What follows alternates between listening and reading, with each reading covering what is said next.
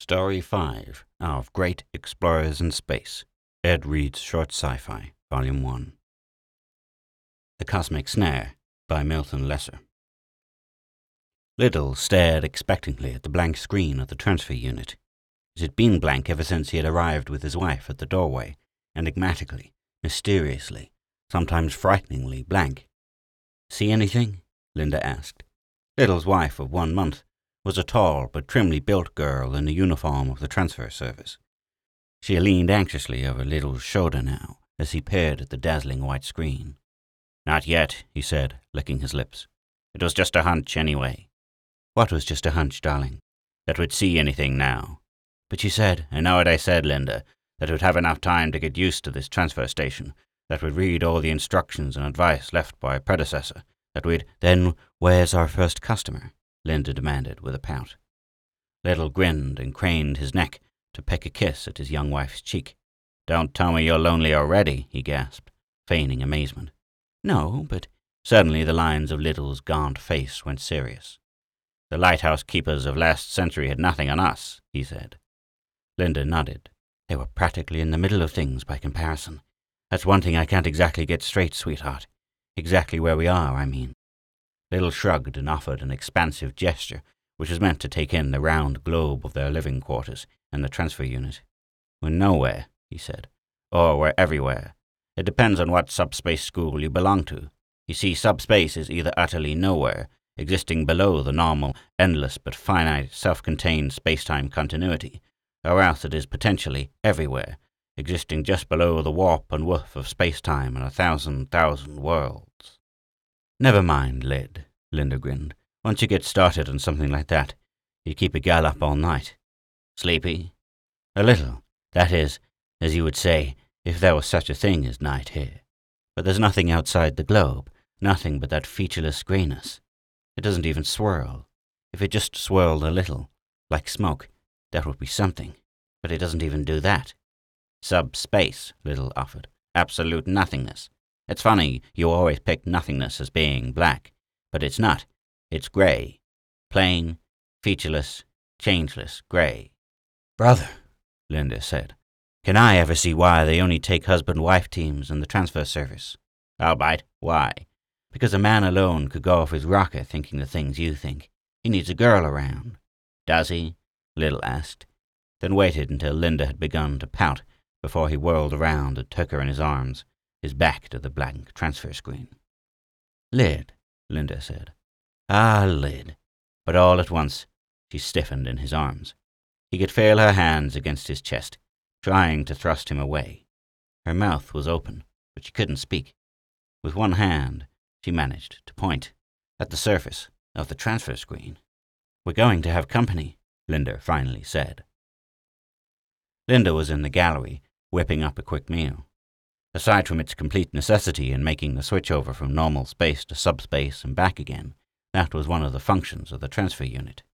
Since many of the outworld colonies still depended entirely on food concentrates and vitashots, a final home-cooked meal would be much appreciated by the traveler through subspace. "Scared?" Little called over his shoulder. "You mean that they won't like my food?" "No, I mean with our first customer." "I'm too busy with Southern Fried Chicken to be scared." "Funny, isn't it?" Little mused. 50 years ago, if you asked a science writer to whip you up a piece about subspace, what would he have said? "Oh, something about a silver-hulled spaceliner, shimmering into normal space." Little nodded. "Well, they had the shimmering part right anyway, but it wouldn't have been a spaceship." "It wouldn't have been a spaceship," Linda agreed. "Because there's no necessity to breathe or to carry out any of the normal biological functions in subspace. There isn't any heat in subspace, and there isn't any cold. There is only nothingness, and nothingness can have absolutely no effect on an organism. In short, my fried chicken is going to burn if I keep listening to you." "No spaceships, just people, shimmering in and out and spanning the chasm of light years instantly." "Have you any data on our visitors yet?" "Not visitors, just one traveler." "What does the screen say, Lid?" Little read what was there before him for the third time. "Single man, lunar outbound." "Destination?" "It doesn't say. Weight, 190. But we don't collect his fare, so why the business about his weight?" "Didn't you read the instructions, hun? Because it's forwarded from here. just like before Mr. Smith to his destination. Smith? That's his name? John Smith, Little said. I don't believe it. I never thought there actually was anybody named John Smith anywhere, any time. We, said Little, have a John Smith. Darn this deep well cooker. It isn't hot enough yet to put a good crust on. A fine time to talk about cooking, Little shouted, hoping his voice would carry back into the galley over the click-clacking racket of the subspace communicator. Hey, here's more from the Luna outbound station, he added as the transfer screen pulsed and flashed again. Such as what? It's still blurry. Here it comes now. Well? Hey, what the hell is this? Little cried abruptly. Such language. It's still blurry. It's flashing on and off. Red on and then off to white blank. Red on again and off to white blank. While you were studying the manuals, need I remind you I was trying to learn how to cook for an interstellar clientele? What does the flashing red signal mean? It means danger, Little said. It means something's wrong, and Luna Out doesn't have time to tell us what. I don't want to scare you, but better drop your pots and pans and truck something up from the arsenal. I've got to stay by the screen. There was a clatter as Linda called. He doesn't want to scare me, the man says. What is it? Creatures from outer space or something? Very funny, Little said in a voice which clearly indicated he did not think it was particularly funny at all. There was nothing on the screen now but the flashing red and white signal. The complete fragility of their position struck Little all at once. The transfer station was a steelite globe 1/16 of a mile in diameter. It contained the subspace transfer machinery, complete living quarters for Little and his wife, and the private and public rooms of a small-sized hotel, as well as repair machinery, an arsenal, and a library of the 10,617 possible destinations for an outbound subspace traveler. If there was trouble, Little thought, any kind of serious trouble, he and Linda could do almost nothing about it. And if ever, for some reason, the nightmare thought came to him, unbidden, if ever they were set adrift from the transfer station, adrift in the featureless, less-than-vacuum of subspace, as had happened once or twice before in the brief history of the service, they would float in a changeless, insanity-ridden void forever, their bodily functions suspended indefinitely, only their minds working, fighting the sheer horror of nothingness. "Here's the gun," Linda said. "Did you know you were covered with sweat, Lid?" "I was just thinking." He took the blaster and stuck it awkwardly in his belt. He felt suddenly foolish. The trouble could have been any number of things. It didn't necessarily mean gun trouble. He was on the point of removing the big clumsy weapon from his belt when the screen flashed again. "He's coming now," Linda said. He was coming all right. The screen flashed green for arrival. It was 7 feet high and 3 feet across, that screen, and whoever materialized at the station would materialize in the screen itself. "What about the danger signal?" Linda asked. "I always follow it up with a verbal message," Little explained. "It usually only takes a few minutes. Here it comes," Linda cried. Something was shimmering in the screen, pulsing, struggling to bridge the yawning chasm between the space which was not and the universe which was. It gradually took the shape of a man, floating in an unexpectedly fetus-like position. "Lid," Linda said, "we're getting over the subtyper." "A message?" Little asked, only a small part of his mind concentrating on what Linda had said. The rest of his being was riveted on the transfer screen as the figure there floated closer, still shadowy, but the shadow darkening, solidifying, bridging. "I'll read it to you as it comes. Urgent Luna outward to subspace way station. John Smith." That's strange. It's stopping. It has to stop. Subspace can only take a certain number of verbal units at a time. Give it a couple of seconds. "How's our John Smith?" "Still shimmering, but getting more solid all the time." "Here it comes again. Is escaped Luna prison. Condemned killer. Jason Short. Oh God, Lid!" There wasn't a station or budding colony in the galaxy which hadn't heard of Jason Short. His kind was a rarity in the 21st century. The strangely maladjusted, warped, sneering, conscienceless, professional killer. Before his capture, Short had hired out to governments, to private firms, to individuals if they had sufficient capital, as a killer. On capture, he had been condemned to death at the Luna Penal Colony, but the sentence had been delayed and postponed for several years, all the while Jason Short's notoriety growing, because sociologists and psychologists had insisted on studying Short exhaustively to see if they could prevent a recurrence of his mental sickness. And now all this, Little thought numbingly, had backfired. Now Jason Short had somehow managed to escape, was materializing here, a cold, ruthless killer. Little clawed at the blaster at his belt and brought it up and clear at the precise moment that Jason Short materialized fully in the screen. There was time for one wild shot, the raw energy searing into subspace through the screen. Then Jason Short became a solid, bulky but swift-moving figure. He lunged at Little, and they grappled for possession of the blaster. Linda screamed, but she might have been 100 parsecs away in subspace. For all his enormous size and heavily muscled body, Jason Short moved with surprising swiftness. He used his right forearm like a club, smashing it against Little's jaw, stunning him. Little went down, and Short came down on top of him, and the two of them rolled over and over away from the screen, their wildly thrashing arms and legs bringing Linda down on top of them. All at once, Short rolled clear of Little. Struggling for breath, Little climbed to his feet, bringing the blaster to bear on the killer, triumphantly. "Hold it!" Short cried. "Oh, Lid, do what you have to do," Linda said, but Little let the blaster fall to the floor. For standing in front of him, waiting insolently, Jason Short had circled his arm about Linda's neck and was holding her in front of him as a shield.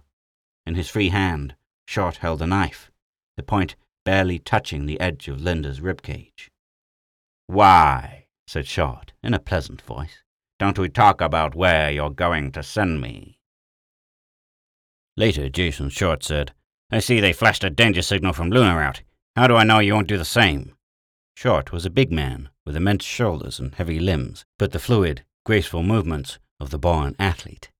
Only his eyes, in an otherwise pleasant face, looked brutal. Little had never seen a killer's eyes before, but did not have to be told that Short's were killer's eyes. "You don't," Little said. "You don't know at all." "Okay, pal, have it your way. I guess I made a mistake at Luna out. I guess I should have killed them. Do you think it matters to me? Do you think it could possibly matter how many I kill now?" Little said nothing. Short licked his lips and studied Little's blaster, which he had retrieved while still holding Linda as a shield. "Are you going to kill us?" Linda said. "Lady, I'm not even thinking about it." "You're not?" "Yet. The important thing is, where am I going? Is there some way I can go off from here without you knowing where, or without these machines of yours recording it?" "The machines record nothing," Little said. "It's all up to us. Then all I have to do is kill you, and there'll be no way for them to trace me. Is that what you're saying, you sap?" "That's what I'm saying," Little admitted.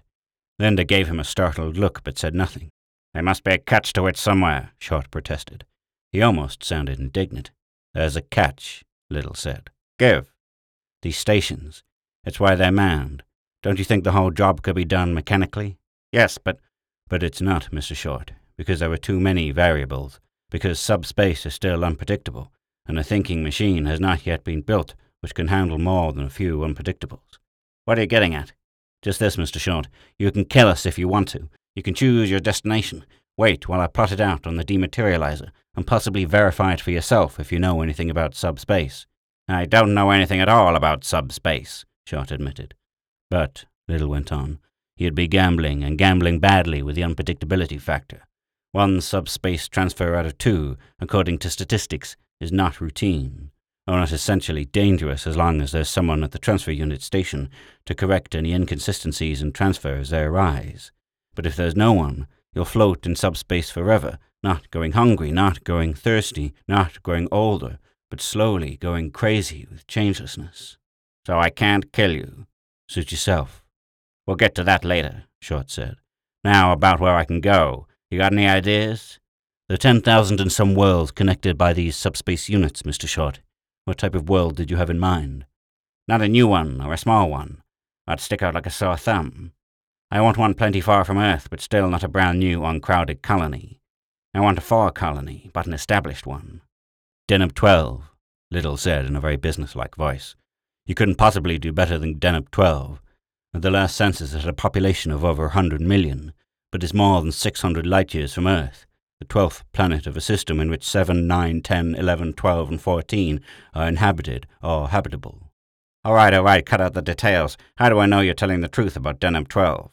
"You don't, but you can always check it in our library." If you say I can check it, then I don't have to. I believe you. But unfortunately, I know nothing about subspace. Little shrugged. But you're not going to trick me. I didn't say I would. I'm saying I know you're not. Again, Little shrugged. You want to know why? I'm listening, Little said. Because I'm going to take your wife with me, that's why. When we land on Deneb 12, I'll let her go. You can't take her, Little said. Can't I? Want to get started now, Little? Short asked, waving the blaster. I'm ready to get started if you are. Little stared mutely at his wife. Linda's face was drawn and white, and for several moments no one spoke. Then Linda said, "You'd better do whatever he says, Lid." You know something? Short said, laughing. You'd better. Without a word, Little stalked toward the dematerializer. "Sooner or later they're going to catch you, Short," Little said an hour later. "Why don't you give yourself up now and get it over with?" Don't make me laugh. Would you give yourself up? I'm a condemned killer, pal. Sure, maybe they'll catch me on Deneb or someplace, but every day I stay alive is an extra day of reprieve for me, and don't think I don't know it. Now are you ready with that dematerializer, whatever the hell you call it? Little nodded, and Short said, Then let's go. Little sat at the plotting table without moving. For a moment he stared defiantly at Short, but the escaped killer got up and placed a hand impersonally on Linda's shoulder. He closed the fingers, and Linda's face went chalk white. He looked at Little, challenging him with his eyes. "Better do what he says, Lid," Linda told her husband. Little sat there and didn't answer. Linda turned to Short and said, "Let me talk to him for a minute." Short shrugged and released her. She came over to Little and bent close to him and said, "Listen to me, darling. Do everything he says." "He's not going to take you with him," Little said fiercely. "You've plotted his subspace pattern. He could take a chance and kill us both, try the transfer mechanism himself. You forget, he has absolutely nothing to lose." "Don't you see the way he looks at you? He's not hiding it. He wants you, Linda. If we let him take you to Deneb 12, he can lose himself there, with you. It would take the law officers of a frontier world like Deneb 12 months to find you. I can't let him do that." "I'll be all right, believe me." "Linda, listen to me. I know you're saying that because you don't want Short to do anything violent here to both of us, but there's another way." "I know. To refuse, to let him go alone, and probably kill us first." "No," Little whispered, while Short watched them from across the room, unable to hear the words they spoke. "There is another way. Do you trust me, Linda? You know, you don't have to ask a question like that. I trust you, Lid. I trust you with my life. And listen, I'm going to send you. I don't want to say any more. I don't think he can hear us from where he's been sitting. But let's not chance it. You said if you took me to Deneb." "I'll send you," said Little grimly, his voice fading until Linda could barely hear it. "But not to Deneb. Trust me, darling. I trust you. And we don't have to worry about law officers. I'll come for you. But where?" "Hey, you two!" Short yelled suddenly. "That's enough of that. I said I was ready to get started." He crossed the room in half a dozen powerful strides and grasped Linda's arm. Little had time to kiss his wife briefly, quickly, then watched as she went to the transfer screen with Jason Short. "You sure you won't try any tricks?" Short asked. Instead of answering, Little said, "You think I'm crazy? You have my wife, haven't you?" Short laughed and said nothing. With Linda, he climbed the 3 steps up the transfer screen. "I still can't get used to the idea," he admitted. "We stand here in this screen like this. You press a few buttons and what happens? We go sailing off into subspace, and the next thing we know we're materializing on Deneb 12. It's like magic." "It's coldly scientific," Little assured him. "Subspace is as real as the normal space-time continuum, as extensive. As a matter of fact, they're co-extensive. They exist together, side by side. But the laws of finite speed, the laws which say you would need all the mass in the universe to travel at the speed of light, do not apply in subspace. Travel is incredibly fast, almost instantaneous between any 2 points, without the need of acceleration." "I didn't ask for a lecture," Short said. "Just you send us where we want to go." Linda offered Little a wan smile. The smile said better than any words, "You're spouting science, the science you love, even at a time like this, and you know something? I love you for it. I love you all the more for it." Now Short and Linda stood within the frame of the transfer screen. Wordless, Little took the data on weight and space shift which he had plotted at the plotting table and brought it to the simple bank of controls below the transfer screen. Automatically, he began to plot in the course by punching half a dozen tabs on one side of the control board. He was aware of Short standing above him, within the frame of the screen, scowling, one hand on Linda's shoulder and one holding Little's own blaster. aware of the almost serene smile of trust on Linda's face. It was better, Little knew all at once, far better, that he hadn't had the time to tell her, for then her trust would have been shattered by fear.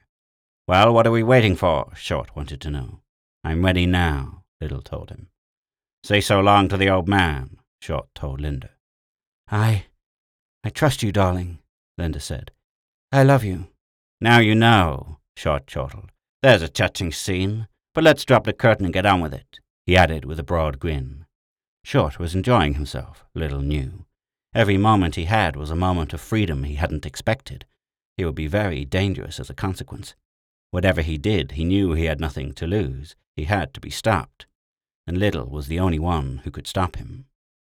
Savagely, Little threw home the controls. For a split second, nothing happened. Then slowly, Linda and Jason Short began to shimmer. Watching them like that, it was eerie. Little knew the theory well enough, but this was the first actual transfer he had ever attempted, and Linda was part of it. The two figures in the screen above him, the woman he loved and the man who had come abruptly to shatter their lives, became no more tenuous than smoke. They seemed to swirl and shift like smoke, to grow thinner as if a wind had come following, blowing. Short's voice echoed strangely from the now almost shapeless fog in the transfer screen. "Deneb!" his voice wailed, ghost-like. "Deneb! Here we come!" Then the screen was empty. Little released the controls and stared for a moment at the blank whiteness. He got up and went to the communications board, where he tapped a code message to Central Subspace Station. The message read, "This is Little at Subspace B11. Received your message and your John Smith. Trouble. Statin suspended until further notice. Send no one through, as there will be no one to receive them." The message sent, Little replotted the transfer unit, double-checking his previous findings. He then set the controls on automatic and climbed the steps to the screen. He didn't bother going to the arsenal for a weapon. Where he was going, weapons would be useless, he thought. Where he was going, no man had ever gone before. Well, 2 people had, but 2 only, and he had sent them. He was going after Linda and Jason Short. He took one more look at the mistake he had purposely plotted into the transfer pattern. The mistake which meant that Linda and her captor would never arrive on Deneb 12. Or anywhere. The mistake which left Jason Short and Little's wife stranded in subspace, in the nothingness continuum somewhere between the normal space-time of Station B11 and Deneb 12. It was, Little told himself for the 10th time, the only thing he could have done.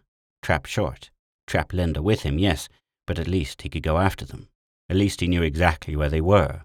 In subspace. At the exact point he had plotted on the control board. Waiting forever if somehow he missed them when he sent himself through. Waiting in timeless, spaceless, airless, temperatureless subspace. Waiting. They would not miss oxygen. All their bodily functions were suspended. Waiting, possibly to drift forever until their minds were shattered in the awful blank immensity. A chill possessed Little as the automatic machinery suddenly made him shimmer. From his viewpoint within the screen, it looked as if the room and the controls and the screen were themselves shimmering. He blinked and opened his eyes, and stared out on a featureless grey infinity. On subspace. "Linda!" he called. He hadn't meant to shout. He knew there was no air, no medium to carry his voice. But he heard it. Loud. Clear. "Linda!" he shouted again. It was his own voice booming out across the grey void. It was not his imagination. Then was science somehow wrong about subspace? He didn't think so, but it couldn't possibly be an audible projection of his voice. It had to be something else. Telepathy? It was something like that, he decided. An audible telepathy in a world which didn't obey the natural laws which governed our own universe. "We're over here, Lid," Linda's voice came to him. It was followed at once by a scream, a short shout. "Shut your trap if you know what's good for you." Little swam. The motion came to him unbidden, but he felt himself moving through the grey nothingness. He could see nothing except his own arms as he made the swimming motions and moved, swimming through nothingness. Swimming through nothingness? But there was no medium to push against. Another physical law, a law of our universe, Little knew, which went by the boards in subspace. "I'm coming, Linda." "He's got your blaster. I can see you now, Lid." There was a roar and a flash up ahead. Something streaked at Little through the grey void. Instinctively he moved aside. It was a beam of raw energy from the blaster, and he wondered what would have happened if it had struck him. He gasped in surprise. The blaster beam did not fade. It hovered near him. Wondering, he touched it. It was a jagged bolt 10 feet long and felt solid as a shaft of steel. Another natural law, Little thought. Snafu here, because the energy beam of the blaster had been transformed instantly into matter. Shrugging, Little grasped the beam, which, although it seemed as solid as steel, had utterly no weight. With it he swam through the changeless grey murk. All at once he could see them up ahead, Short and Linda, floating there, 2 tiny figures a few hundred yards in front of him. Short's blaster roared again, and the roaring was still another violation of natural law. Another beam streaked out and flashed by Little. Again it solidified. Ignoring it, Little swam forward with the first beam. He began to feel like Zeus wielding a thunderbolt. He waited until he was quite close to Short and Linda, until Short fired the blaster once more. Then he hurled his thunderbolt. Short howled with rage and darted away, triggering the blaster again. But this time Little was on him before he could take careful aim. Dimly, Little was aware of Linda hovering near, touching the thunderbolt gingerly. Then all his attention was centered on Jason Short. They were fighting for their lives, fighting tooth and nail, where fighting or any physical activity should have been impossible. But what did the edicts of science matter when Short slammed a hard left hook against Little's jaw, staggering him, spilling him backward through the grey murk? Short followed up his advantage and lunged after Little, straddling him weightlessly as they floated off, finding his throat with strong fingers, applying pressure. He drove Short off him with 2 left jabs, snapping the bigger man's head back. Short was like a bulldog, though. Slowly, the fingers around Little's throat released their pressure. In a world with no air and where no air was necessary, the choking pressure hadn't damaged Little, but his throat ached from constriction alone. He drove Short off him now with lefts and rights to the head. They were weightless, but they hurt. He couldn't explain it, no more than he could explain the sudden transmutation of the blaster's energy beam to solid matter. It was one of the unknown natural laws of subspace. That was all. Presently he was aware that Short no longer fought, but hung there in subspace with his arms slack.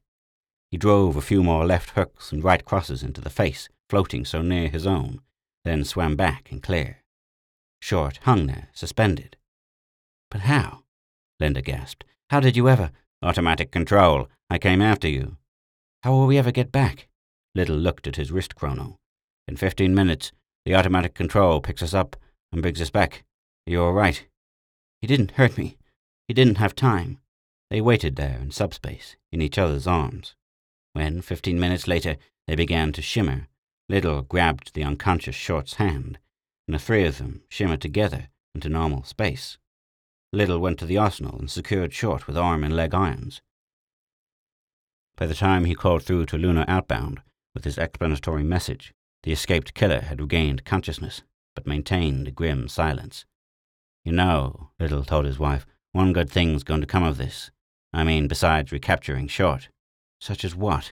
"Such as science always regarded subspace only as a medium of transfer, but with some of its unusual properties, I bet a few first-rate resorts can be built out there." You're crazy," Linda said, but smiled. "And what's more—" "Let me finish for you, darling. What's more, if they're going to build any resorts out there, you're the man to build them. Right?" "Right," said Little, before he kissed her.